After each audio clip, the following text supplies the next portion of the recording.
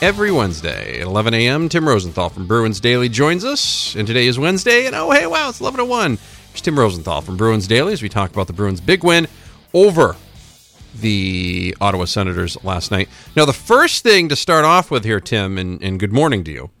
Hey, good morning, Manny. Now, the very first thing that we need to discuss here is there was a report yesterday from TSN stating that a Bruins videographer was detained or looked at or kicked out from Senators practice, etc. That's turns out that might be a case of hashtag fake news. Yeah, a whole bunch of nothing there. Really? Even the Bruins and Senators PR department denied that was the case. Maybe he was asked politely not to film the session, and I'm sure he complied, but a whole bunch of nothing. Now, once we get deflating pucks, the Bruins figure out how to deflate pucks, I don't think they're going to be investigated by Gary Bettman anytime soon. Talking with, well, I mean, they don't really investigate much with the National Hockey League anyways. Maybe right? Roger Goodell will be a special investigator, or Ted Wells, one of the two. I don't know. Ted Wells is the best special investigator, right? We thought maybe they'd blame Belichick. Belichick. Yeah. What was that? What was that, Coach? I said they'll probably blame Belichick anyway. I feel like they would. Why not? Well, I mean, maybe he could do the voiceover for the Bruins, too, and he could read it in a monotone voice that sounds like he's reading. Yeah, right? There you go. Sounds like a good time. Big win for the Bruins last night. That was a stinky road trip, and they did manage to finish off Ottawa, but didn't look easy in the beginning.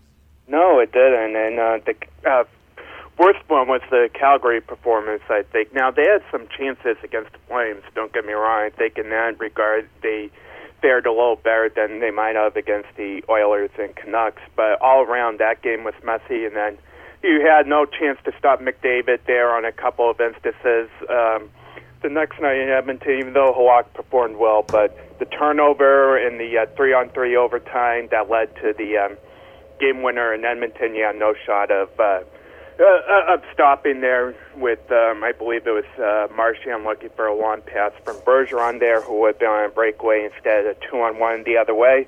And I do believe McDavid was on the first or second goal. I'm trying to recall which one that was. But we shot it wide, and it stuck to a teammate, and they scored. I believe he was shooting that wide on purpose, so there's that. And then Vancouver, it took them a little while, but they looked good in second and third. But at the same time, they just couldn't bury their chances that night. And right now, I think a lack of secondary scoring really is hurting this team a little bit. Now, we saw the top line pick up right where they left off from the homestand against Ottawa, but they are going to need some secondary scoring for sure.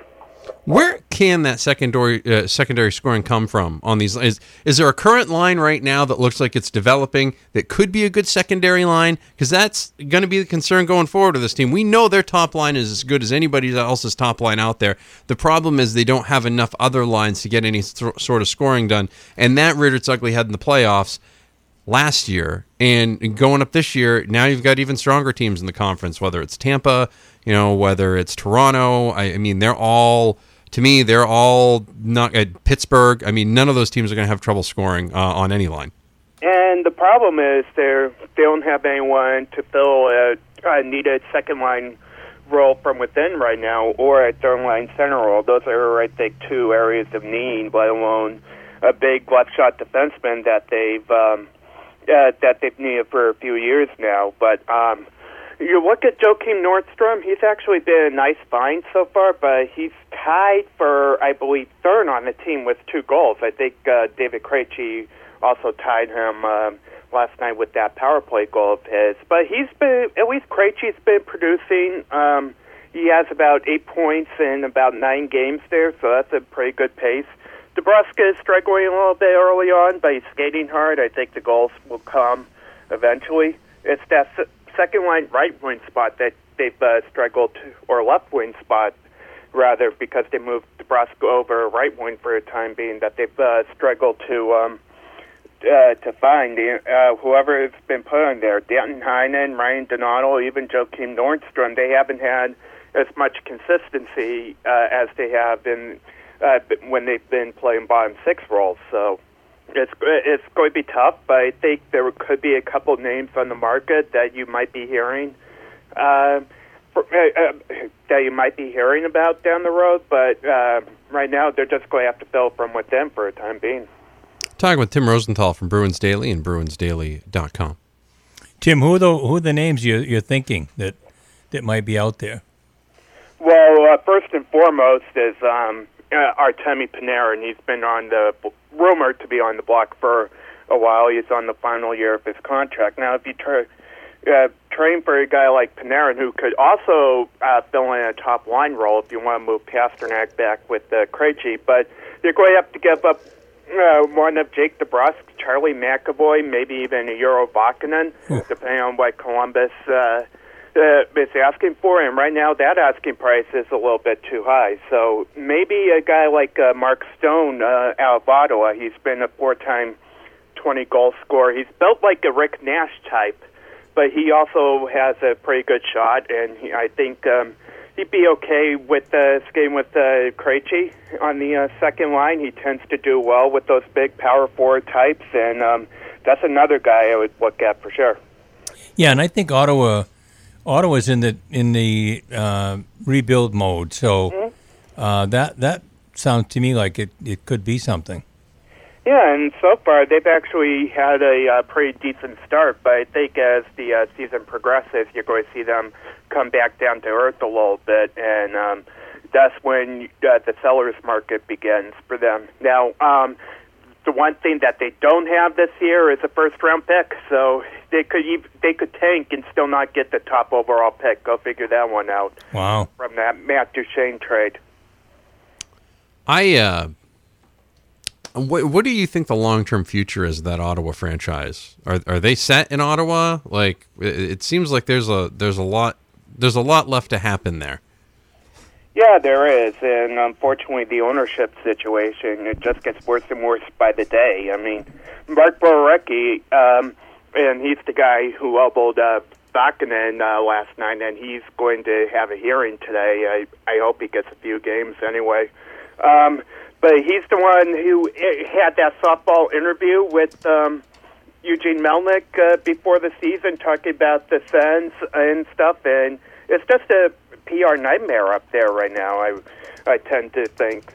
Not only that, but you have the arena situation. Sens are looking to move to downtown Ottawa. They have problems filling up stands. They tarped off a couple thousand seats last year, even after their run to the Eastern Conference Final the year before.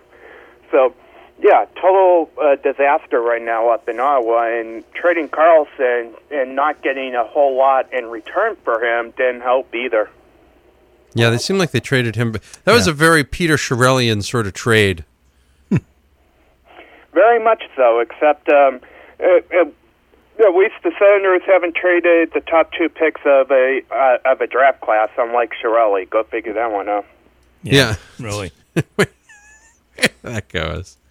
Good old Peter Chiarelli. Great Former guy. Senators assistant GM too. Yeah, he's left a trail everywhere he's gone, basically. Talk with Tim Rosenthal from Bruins Daily, BruinsDaily.com. Right now, it seems like Cassidy's kind of sticking with the goalie rotation the way it is. One guy one day, one guy the next. What do you think? Tuukka's going to have like 40 starts, and however that way, one's going to have about 10 more than the other, or is this going to kind of be split evenly the rest of the year? I think ideally you want that goalie rotation because whether they go with Tuukka or whether they go with Halak during the playoffs, that goaltender is going to be fresh. Now, that might present a little bit of a problem because if one goalie struggles right away in the playoffs, you have to go to the other one maybe for and the goaltending controversy continues. I don't know if you want controversy during the playoffs, but right now this is a good problem to have. Halak's been playing really, really well early on, and Tuukka bounced back nicely against the Senators last night. His rebound control could have been a little bit better. I mean, we saw Carlo make a couple of big saves to back up Tuukka there. I think Tuukka owes Carlo a big steak dinner during their day off today, but it's but last night was certainly nice to see Tuukka bounce back for sure. He looked solid. He didn't look like he was fighting the puck all that much, except for the rebounds he left here and there. And the more of that from Tuukka and the more we see from Halak, the better the goaltending is going to be during the regular season. Anyway, Tim, what's the status of Torrey Krug? What's he up to? He has started skating again. He joined the team up in Ottawa on Tuesday during the morning skate around. My guess is we're looking at a timetable for next week at the earliest, and depending on how much he practices with the team, how active he is in drills, I don't think you'll see him during the next two games, but I do think that return's going to come maybe during their next the two games after that when they're on the road in Carolina and Nashville. Tim, what will that mean to the defensive core? What's your sense for what they do once he comes back? Well, with all the injuries to defensive core, you have McAvoy out, you have Miller out, and you have Vakanainen is probably going to be out for some time. I do believe most of the core that they have right now is going to stay intact. Now, I think the bigger question is what happens when Miller and McAvoy come. Sure. Will a guy like Matt Grzelcyk have to set up on level 9? And he's a good puck mover. He's been pretty good on that top power play unit, I think, replacing Krug. I think he's a keeper for puck moving purposes, but with the similar stature to Krug in size and puck moving ability, they might opt to keep John Moore from their on that as their second or third left shot defenseman, and he's been okay. And since he's come here, I don't think I do believe that he needs to improve down the road. Talking with Tim Rosenthal from Bruins Daily and BruinsDaily.com. What's the schedule looking like for the next few days, and what else should we be looking for on the horizon with this team, and things we should be keeping an eye on, since people are going to have to start focusing on other things other than Red Sox baseball soon? Yes. Well, at least for today, you won't hear Michael Felger complain about Tuukka Rask, or maybe you will. I don't know. You will. It doesn't matter Probably. what he does. You'll hear about that for a Well, I don't day or know. two. It's going to be a rough day to get on the anti-Tuukka Rask bandwagon, just as much as getting on the anti-Craig Kimbrell bandwagon. It's going to be a tough day for the hot take police there. But we got Philadelphia on Thursday, Montreal Saturday, and then Carolina in 6 days to round up the month of October there. So, and the matchup I'm really looking forward to is a week from Saturday against Nashville in Nashville. I wish I were going, but that is going to be one fun matchup, I do believe. I don't know if you guys saw the was it Pierre Laviolette after the Edmonton game on Saturday, don his horse face mask during his post-game press conference as part of a bet there. So maybe we'll see that again. Maybe. All right. Last thing before I let you go, okay? Mm-hmm. Very, very last thing before I let you go. And this has nothing to do with the Bruins. What should WWE do with a Crown Jewel pay-per-view? You know what?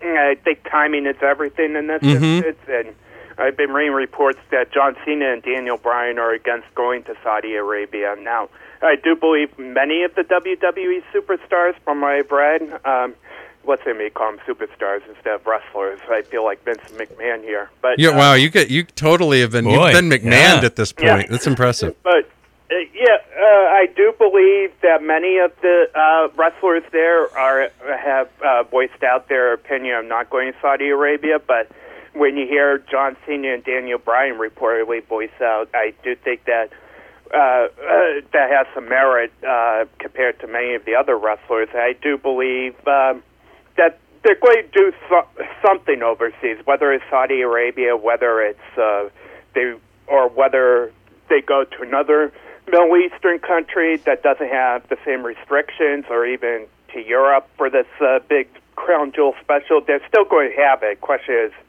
where. I don't think I actually going to make a bold prediction that's not going to be in Saudi Arabia. Yeah, I feel pretty confident it's not going to be either. In fact, I think you'll know by the end of the day where it might be.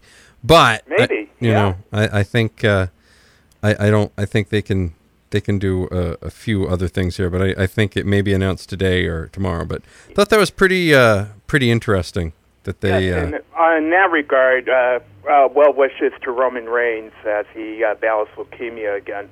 Yeah, absolutely. And best wishes to Dean Ambrose as he takes the heel turn now out of the Shield. So that's even a whole other thing. So, all right. Thank you very much, my friend. Thank you. Maybe we'll have more wrestling discussion down the road as well. Well, we might have to, depending on how the Bruins do the rest of this year. All right. I'll see you later, Tim. All right. Thanks, Matty. Thank you. That's Tim Rosenthal from Bruins Daily, bruinsdaily.com, here on the B-List Daily from the Spectrum Healthcare Partners Studios across the NBR Radio Network.